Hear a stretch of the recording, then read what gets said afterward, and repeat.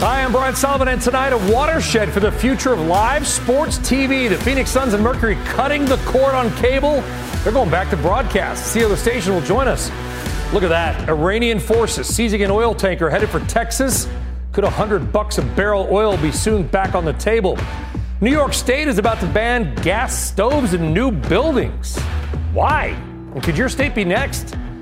Plus, the inexplicable, mind-boggling run for one online brokerage company stock that is some asking, where's the SEC in all this? And welcome back, Deepfake Friday.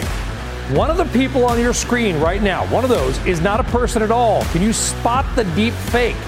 Wait till you see the new tech that will help you do just that. And they're going to put me to the test live on TV to try to find the fakes. I'll be wrong. You can laugh. That and much more. So belly up or buckle up. Last call is up right now.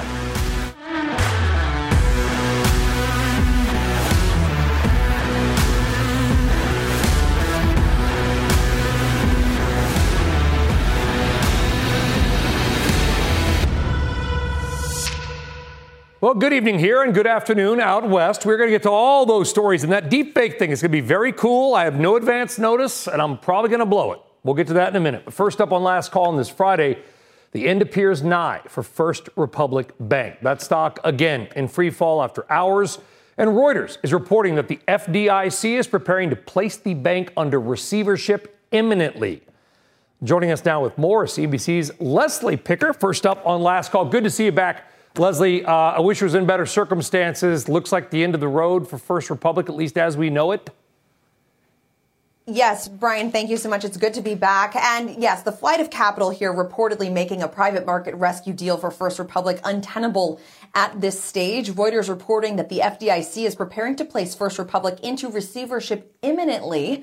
That word you used, it's also the word that the report and the source familiar with the matter used. The report said that the deterioration in First Republic's position does not allow for more time to find an alternative solution through the private sector. This mirrors our David Faber's reporting from earlier this morning, which said that a receivership is the most likely outcome for First Republic. The FDIC told our team that it does not comment on open and operating banks. First Republic did not respond to our request seeking comment this evening. Now, shares of First Republic plummeted after reporting earnings earlier this week, showing a flight of deposits despite that infusion of $30 billion in deposits from larger firms to shore up confidence.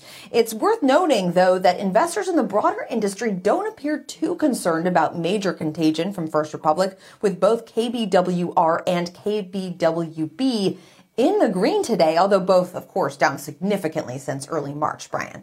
All right, Leslie, stick around. Stay with us. So we're going to roll Leslie into a panel as well. Let's bring in our friend Kate Kelly of the New York Times, as well as analyst Gerard Cassidy of RBC Capital. Gerard, first to you. Number one, your reaction to First Republic. I'm not sure this is a surprise to anybody, but here's the more important question, I think, is this it for sort of the mini banking crisis? I mean, is First Republic the last domino to fall? To that question, Brian, I absolutely believe that is the case. When you take a look at what happened here, the funding side of the equation for Silicon Valley and Signature Bank obviously was the reason for that the downfall of those two banks, as all that money left when it became panicked. Now here at First Republic, as they've reported, as you said a moment ago, they reported earnings this week. They've reported they lost over $100 billion of deposits in the first quarter of this year, most of that happening in March. So I think, in our opinion, these three banks were outliers. This is not the way normal banking is done. All three of these banks had very low percentages of consumer deposits, completely different than our mainstream banking. So I do think that these are the three outliers, and I do not expect this to spread, as you pointed out. Okay, let's hope you're right. You know, Kate, listen, there's been 4 banks that have failed, okay? And they're all kind of somewhat similar, but also very different. Silvergate, pretty much pure crypto. Of course, you got Silicon Valley Bank, catered to venture capital, Signature Bank, which kind of got in trouble with some of the crypto. But First Republic, which, by the way, as you point out, is bigger than Silicon Valley Bank in terms of deposits, this is the most, I would say, I'm using air quotes here, normal of the banks to fail, is it not? Yeah, I mean, was bigger, right? I mean, if you look at the Fed's list of the nation's largest banks by assets, it had about $213 billion in assets at the end of last year versus about 195 for Silicon Valley Bank. So to me, this is a big deal. And even though it's been well telegraphed that FRB was having these troubles, it's still kind of scary. Now, who knows whether this will be sort of the final act in a multi-act play, as we were just hearing, or there's more to come. I mean, I couldn't possibly speculate, but it strikes me that FRB sort of bumped along in recent weeks, despite the outflows that were just astonishingly large, despite an attempt to stabilize it by these other larger banks, and it's failing anyway. Yeah. We think. And that, so, well, that's Kate. I think, as usual, you nailed it. I'm sorry to step on you there, Leslie. I think Kate just laid it out. I mean, let's not forget, okay, if our viewers and listeners who have not been following this story that closely, First Republic basically, number one, sort of got that implicit government guarantee about a month or whatever it was ago on that Sunday we did the special. But then also, Jamie Dimon and others were like, okay, we're going to put a bunch of money into First Republic and shore it up. Mm-hmm. Nothing worked. The bank is basically going into receivership, which is sort of almost a fancy banking term for bankruptcy.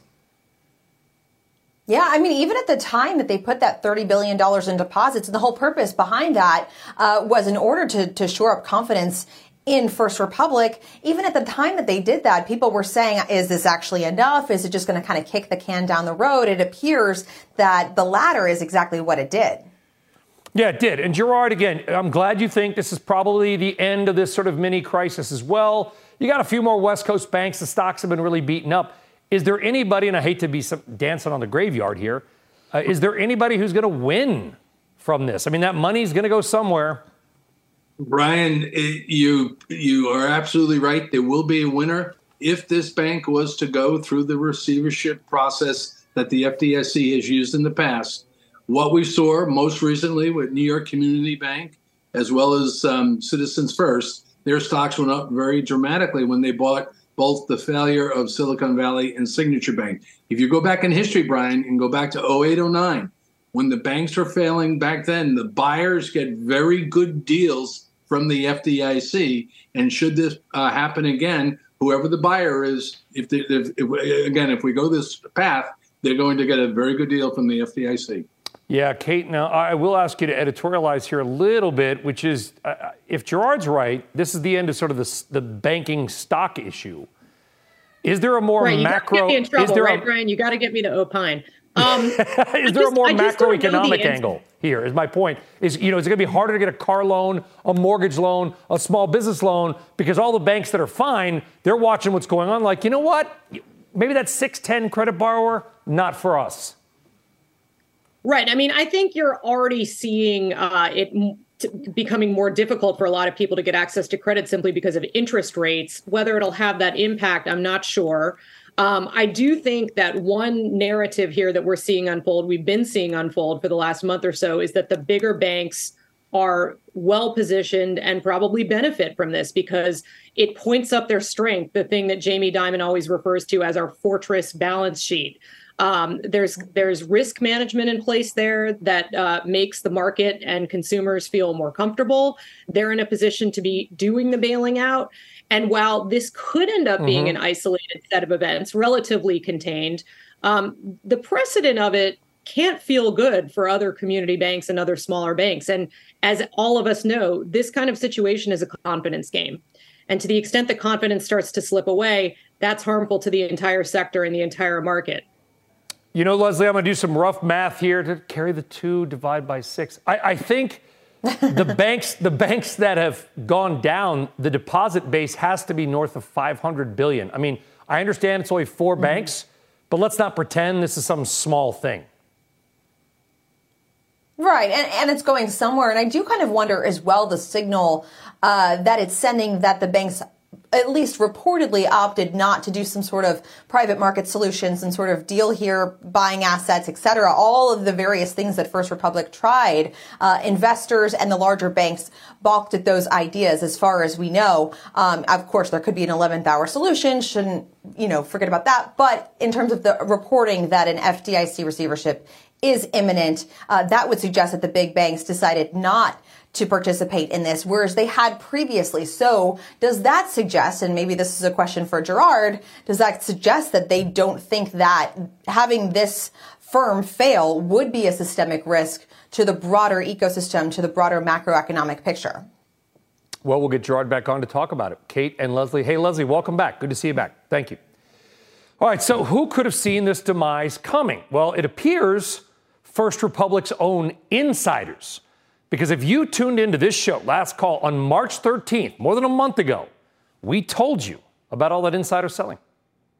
Executives at First Republic Bank, whose shares have obliterated shareholders the last few years or last few weeks, have sold more than $10 million in stock since January 1st. $10 million sold by just a couple of insiders, according to our friends at Verity Platforms. All right, that is one reason, not the only one, but one reason that we had been vocally nervous about First Republic even after the big, quote, bailout. If you follow my tweets, you could see a few on it, in part because, remember, the psychology around banks and nervousness around investors and depositors can be a very powerful force. By the way, we're all rooting for First Republic employees here as well. 99% of them had nothing to do with this, and we hope they will be able to keep their jobs. All right, in the meantime, here's what happened to your money today and really this week. The Dow, the S&P, and the NASDAQ ended the week on a high note. The Dow, S&P, and NASDAQ all higher. Let's look at the numbers for the week, by the way. For the week, again, not bad. The NASDAQ up more than 1%. All right, in the S&P 500, the biggest moneymaker of the week, no playing around, Hasbro. Stock up 14.5%, and the biggest loser, and by the way, we talked about it being downgraded on Monday, is First Solar, down 15.8%. I thought solar was supposed to be the big thing. A lot of problems there lately. All right, we are just getting started on this busy Friday, and up next, the new basketball rights deal sending shockwaves across sports and media. Plus, it is Deep Fake Friday. Again, at least one, maybe more, of the people on your screen right now are not real. Some of the photos are real, some are not. Can you spot the difference? We're going to try and show you a technology that can do it. Stick around.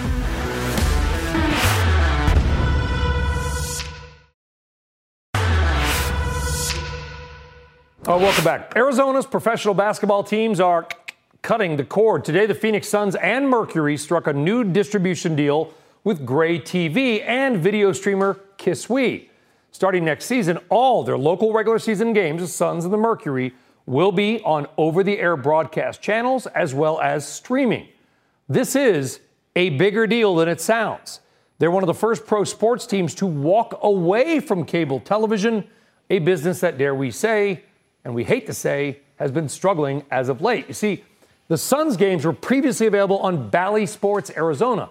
That is one of the regional sports networks on cable owned by Diamond Sports Group. They are America's largest owner of regional sports networks.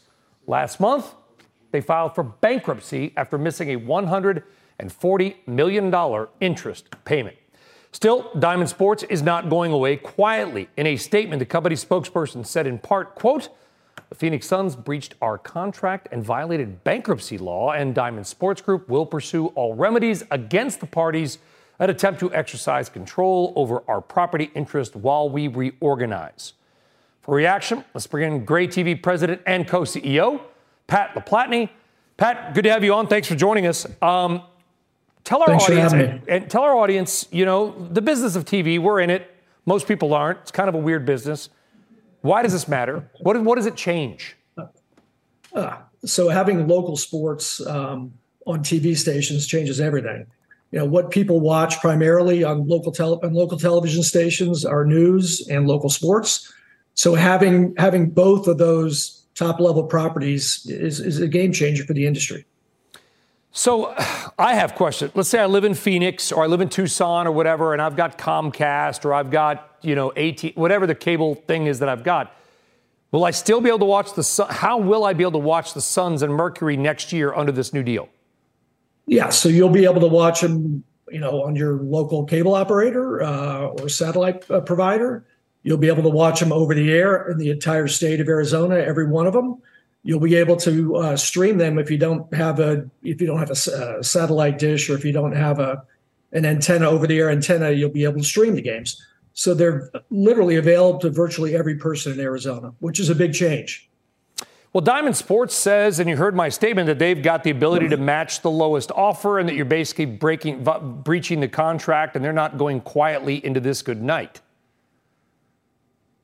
Yeah, look, I think that's between the Suns and Diamond. That really doesn't involve us. So I'm not going to comment on that.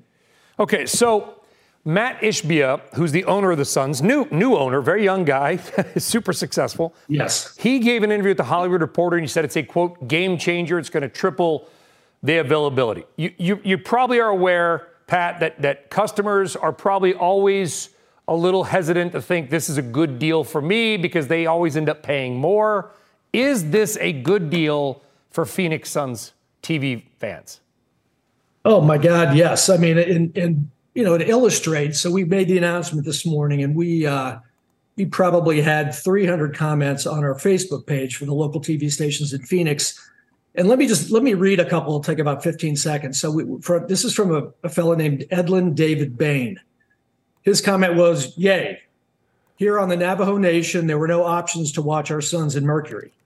If it was broadcast on other channels, it would be blacked out. We love our Suns in Mercury. Thank you." No, it's a great example of the power of local television and broad distribution. I mean, there are going to be a lot more Suns and Mercury fans on the Navajo Nation, and that's a huge deal. And I'm sure Matt is thrilled to hear about that. So if I'm it's available literally to everybody. I texted another basketball team owner with the deal, and I wonder if you're a sports owner, baseball, basketball, football.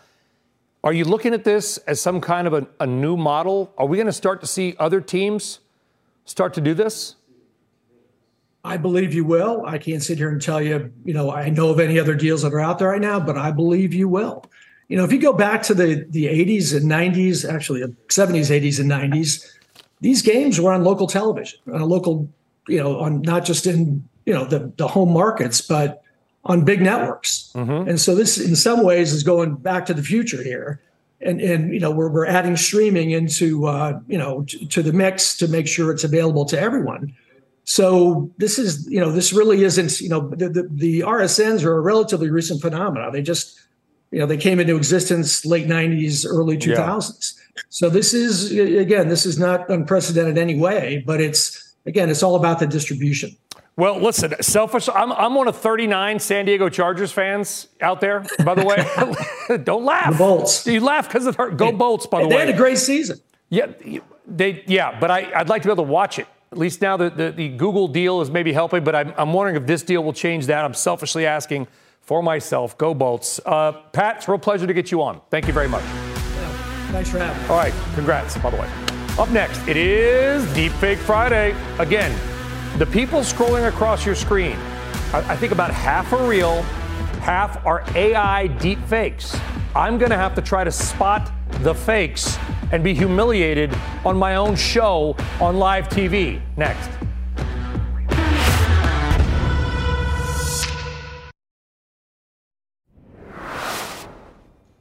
All right, time now for everybody's favorite segment of the week. And when I say everybody's favorite, we did it once before. It's called Deep Fake Friday. If you tuned in last week, you saw me interview Faux Brian, an AI-generated version of myself. Well, tonight, we're going to play a game called Spot the Deep Fake.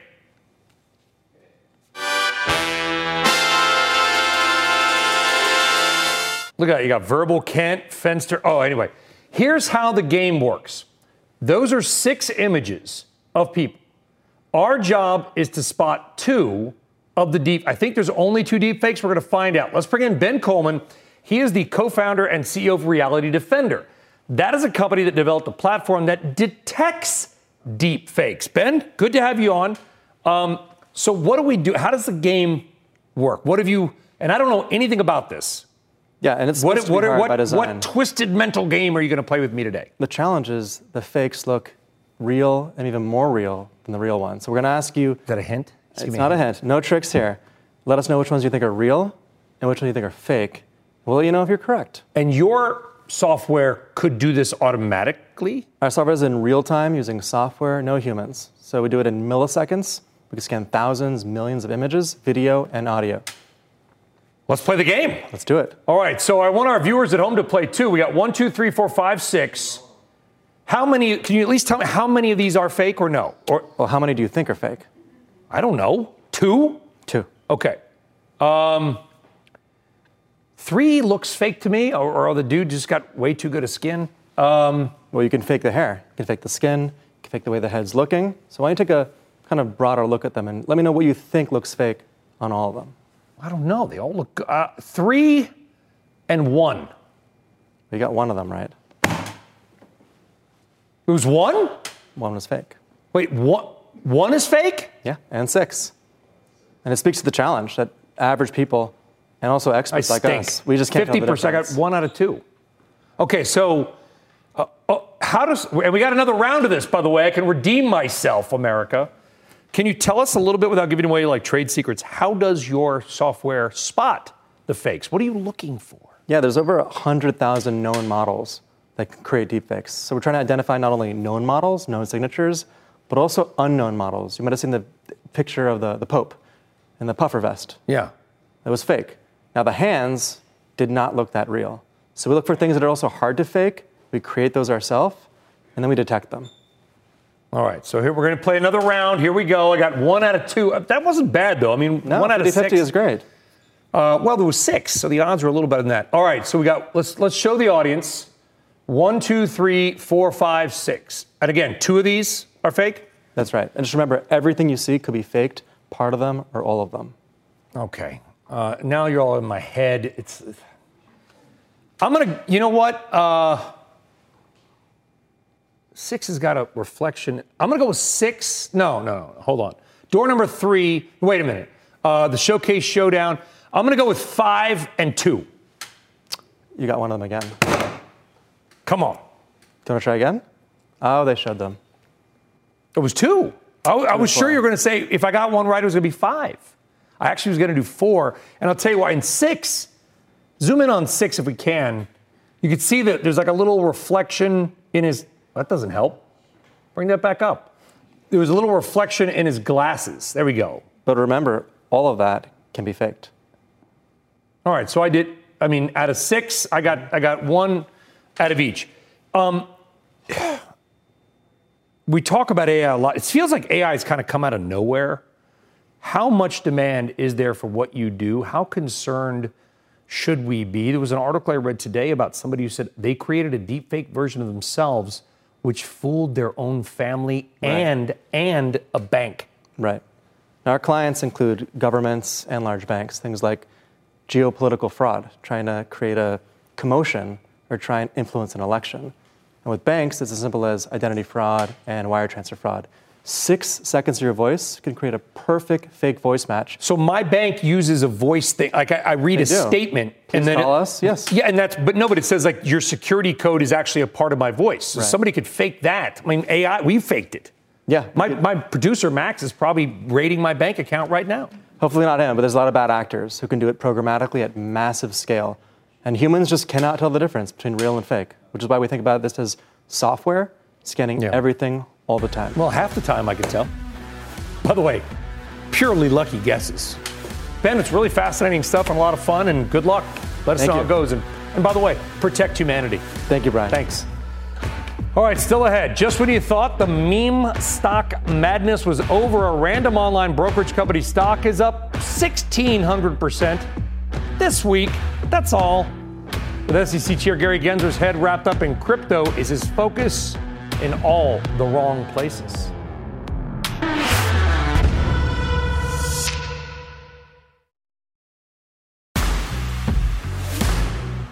All right, welcome back. Let's hit the last call watch list, and this one's a bit of a doozy. There's once a microcap China-based stock that has made an insane rally on the NASDAQ. You might not know it, but you've definitely seen it on our ticker because, drum roll please, Top Financial Group is up year to date 2,117%. You heard that right, 2,117.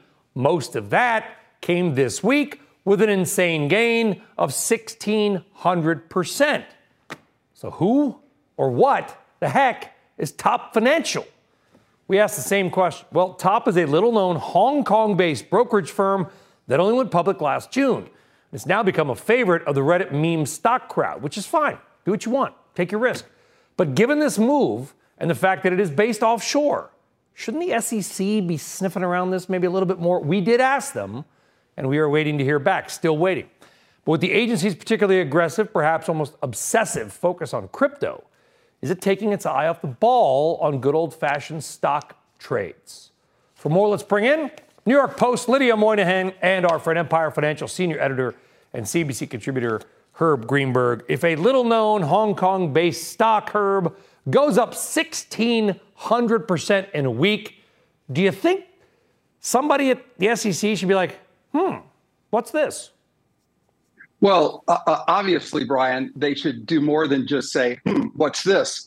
But this, I think, is a little more difficult to sort of police than your typical stock rig, so to speak, because it's like all of the other meme stocks. But I would take it in another direction, and I would say it's not just the SEC. The real question is, because I view this sort of as Chinese reverse mergers 2.0, and even though this isn't Hong Kong, it's not the only Hong Kong stock this week to do the same thing, or in very recent memory. I would argue it's the exchanges. I would argue it's the NASDAQ. I would argue it gets down to why are they listing some of these companies? Because this is the same issue we had going back to the Chinese reverse mergers. And we've had with some of these companies where you say, why do you list them? So should the SEC be doing something if there's something they can do? Obviously. But I come back to, where did these companies come from? I mean, this is a company with the last time it had to report because it filed 6Ks, it reported it had $5 million in revenue. And that was as of September of last year for this, for the 6-month period. So, there are a lot of issues to be raised, but here we are back again in this mini moment.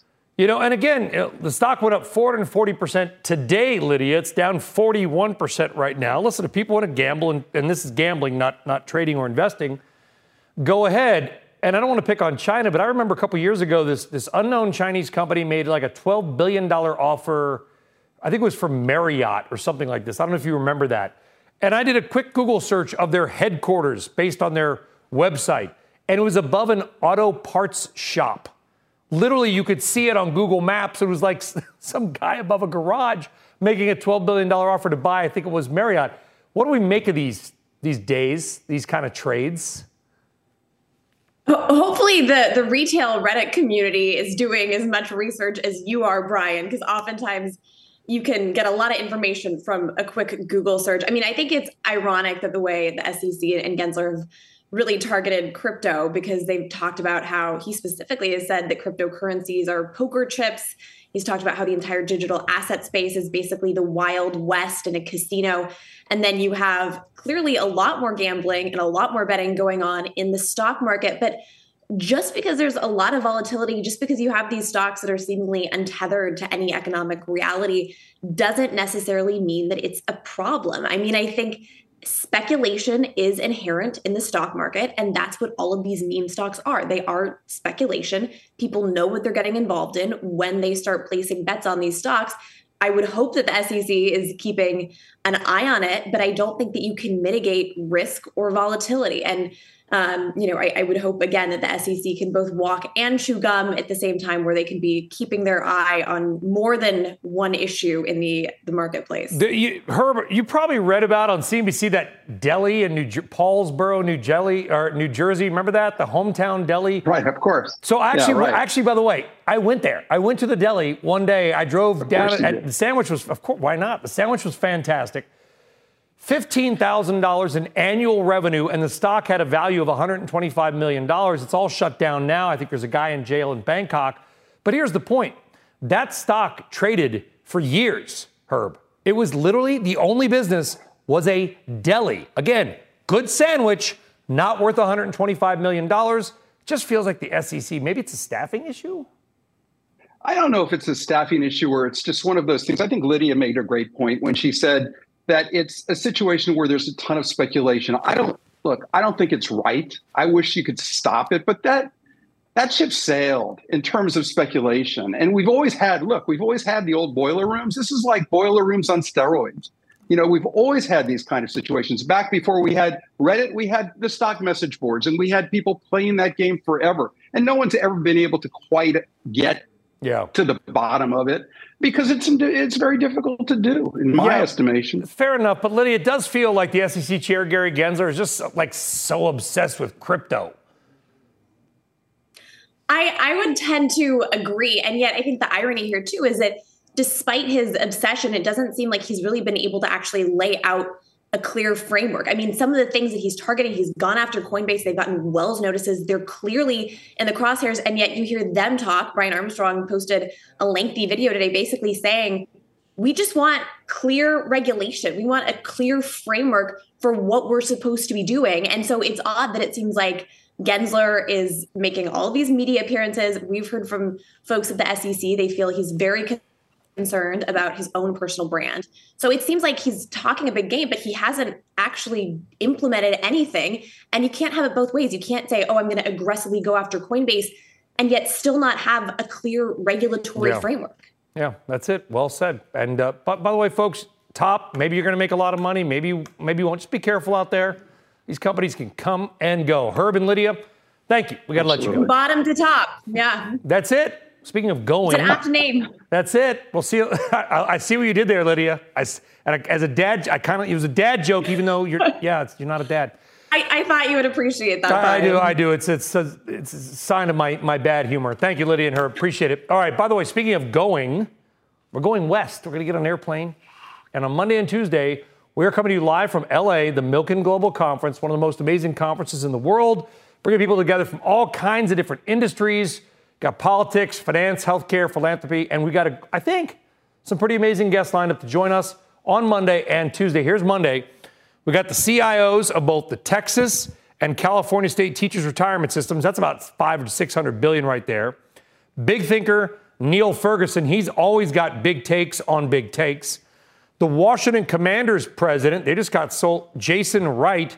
What's going to happen with that team? And Congresswoman Maxine Waters, as well as no doubt some other potentially fun surprises Tuesday and Monday. Milken, tune in. Coming up. It was laughed off by many of you a few months ago, but now a gas stove ban is about to come for new buildings in one major state. Could yours be next? Don't go away.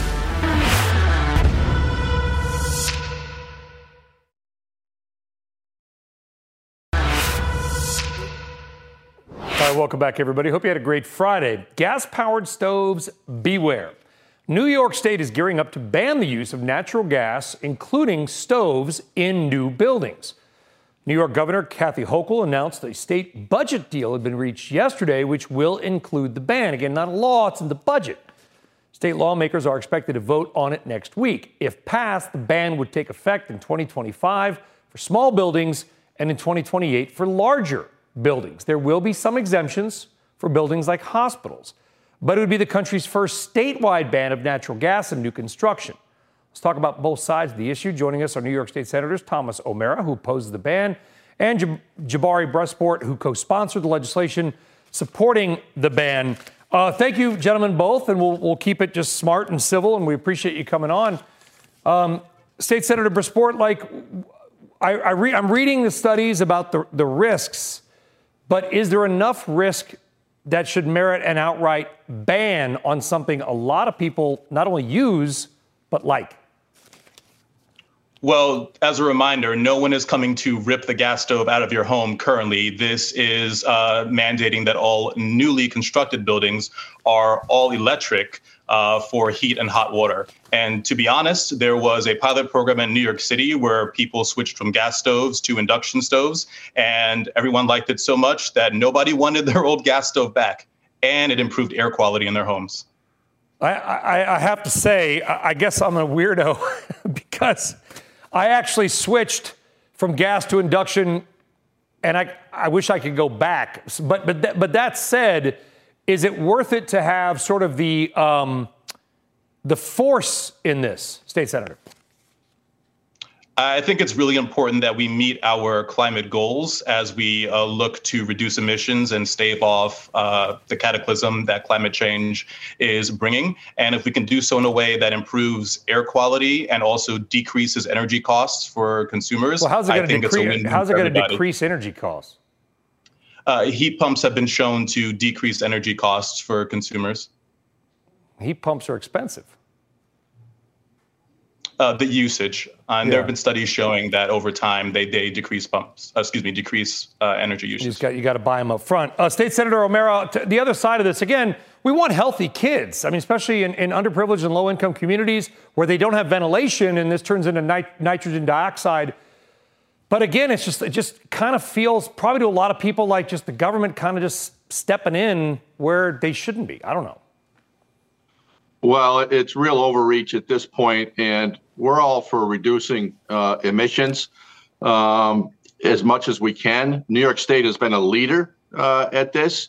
We account in New York State for only 0.4% of global emissions. If we get to zero, we're going to have no impact on our climate. We've been trying to clean up the energy, and the energy emissions in New York State is the lowest per capita of any other state. That was in 2020. But the leadership in this state in 2021 shut down Indian Point nuclear facility, and our carbon dioxide emissions have jumped up by like 35% since then. That's as poorly thought out as this new buildings ban that the governor has proposed in the budget. We've yet to see the language, so we don't know what the details are going to be. But I can tell you that the New York's independent service system operator that controls the electrical grid in New York State says that we're going to need to triple our renewable energy in 17 years, adding 83 gigawatts of renewable. Just to give that some perspective, we've only produced 13 new gigawatt hours in the past 23 years in this state. Yeah. So we're just jumping way out ahead of this. We're leaders in New York State, and we should continue to be leaders in New York State. We should continue to make steps. And so why not listen to if the State Senator O'Mara, if the gas stoves are dangerous, even went off, what's the harm? And just build a new building with an induction. I don't like the induction stoves, but they are easy to clean. Well, people don't like them, and it's not just stoves. It's your furnace. It's your hot water heater.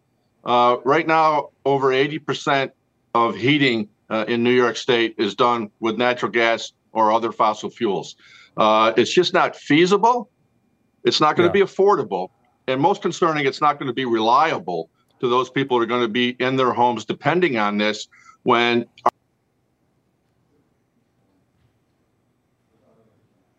I think his audio patched out. We are, we lost your audio for a second, State Senator O'Mara. I'm going to go back to State Senator Brisport on one issue, which I think you brought up, which is something I talk about all the time, which is electricity generation. And you are right. I mean, we take nuclear off, which is, by the way, zero emission, always on and reliable. And we had the grid operator for New Jersey and Pennsylvania state senators say basically we probably won't have enough electricity to keep the lights on periodically in about 7 years. How can you help ensure that for New Yorkers, when they turn the lights or that heat pump on, that it works? Because it feels like we're Thelma and Louise in that car and there's an electricity cliff, and I'm not sure anybody's hitting the brakes. Thank you, Brian. And I think both you and my colleague, Senator O'Mara, both speak to the absolute failure of the private sector to get us to where we need to be in renewable energy generation and transmission, which is why I'm proud to say New York is also on the cusp of passing a bill known as the Build Public Renewables Act, which will allow the state government to build, own, and operate public power, clean energy, renewable energy publicly. So we'd have state ownership of the grid, effectively, or at least some of the production capability. Is there any talk about adding new nuclear, State Senator O'Mara? Like, has anybody said, let's add a new nuclear power plant like France does, 96%, pretty much always on, zero emission? I will be very supportive of pursuing new nuclear production. Yeah. There's been no discussion from the leadership in Albany to get there. And if we go to public renewables, as Senator Brisport would like to go, it's going to remove the incentive of the private sector in New York State to do this. And how, without the private sector, we wouldn't have been at the lowest emissions of carbon dioxide in the country under the policies that we've had. And this is going to flip things upside down with the public renewables, as well as, we're going to move our peak demand from August when it's hot to February when it's freezing. So people are not just going to be hot and uncomfortable. Yeah. They're going to be freezing to death in their homes. Well, and seven times more people die of cold than exposure to heat. Let's hope that's not the case. State Senator O'Mara, State Senator Brisport, thanks for it's late on a Friday. We appreciate you guys joining us. Great discussion, civil, polite, intelligent, and kind. Thank you. All right, coming up, an oil tanker heading to Texas, seized by Iranian forces. Halima Croft joins us, and more of that dramatic video next.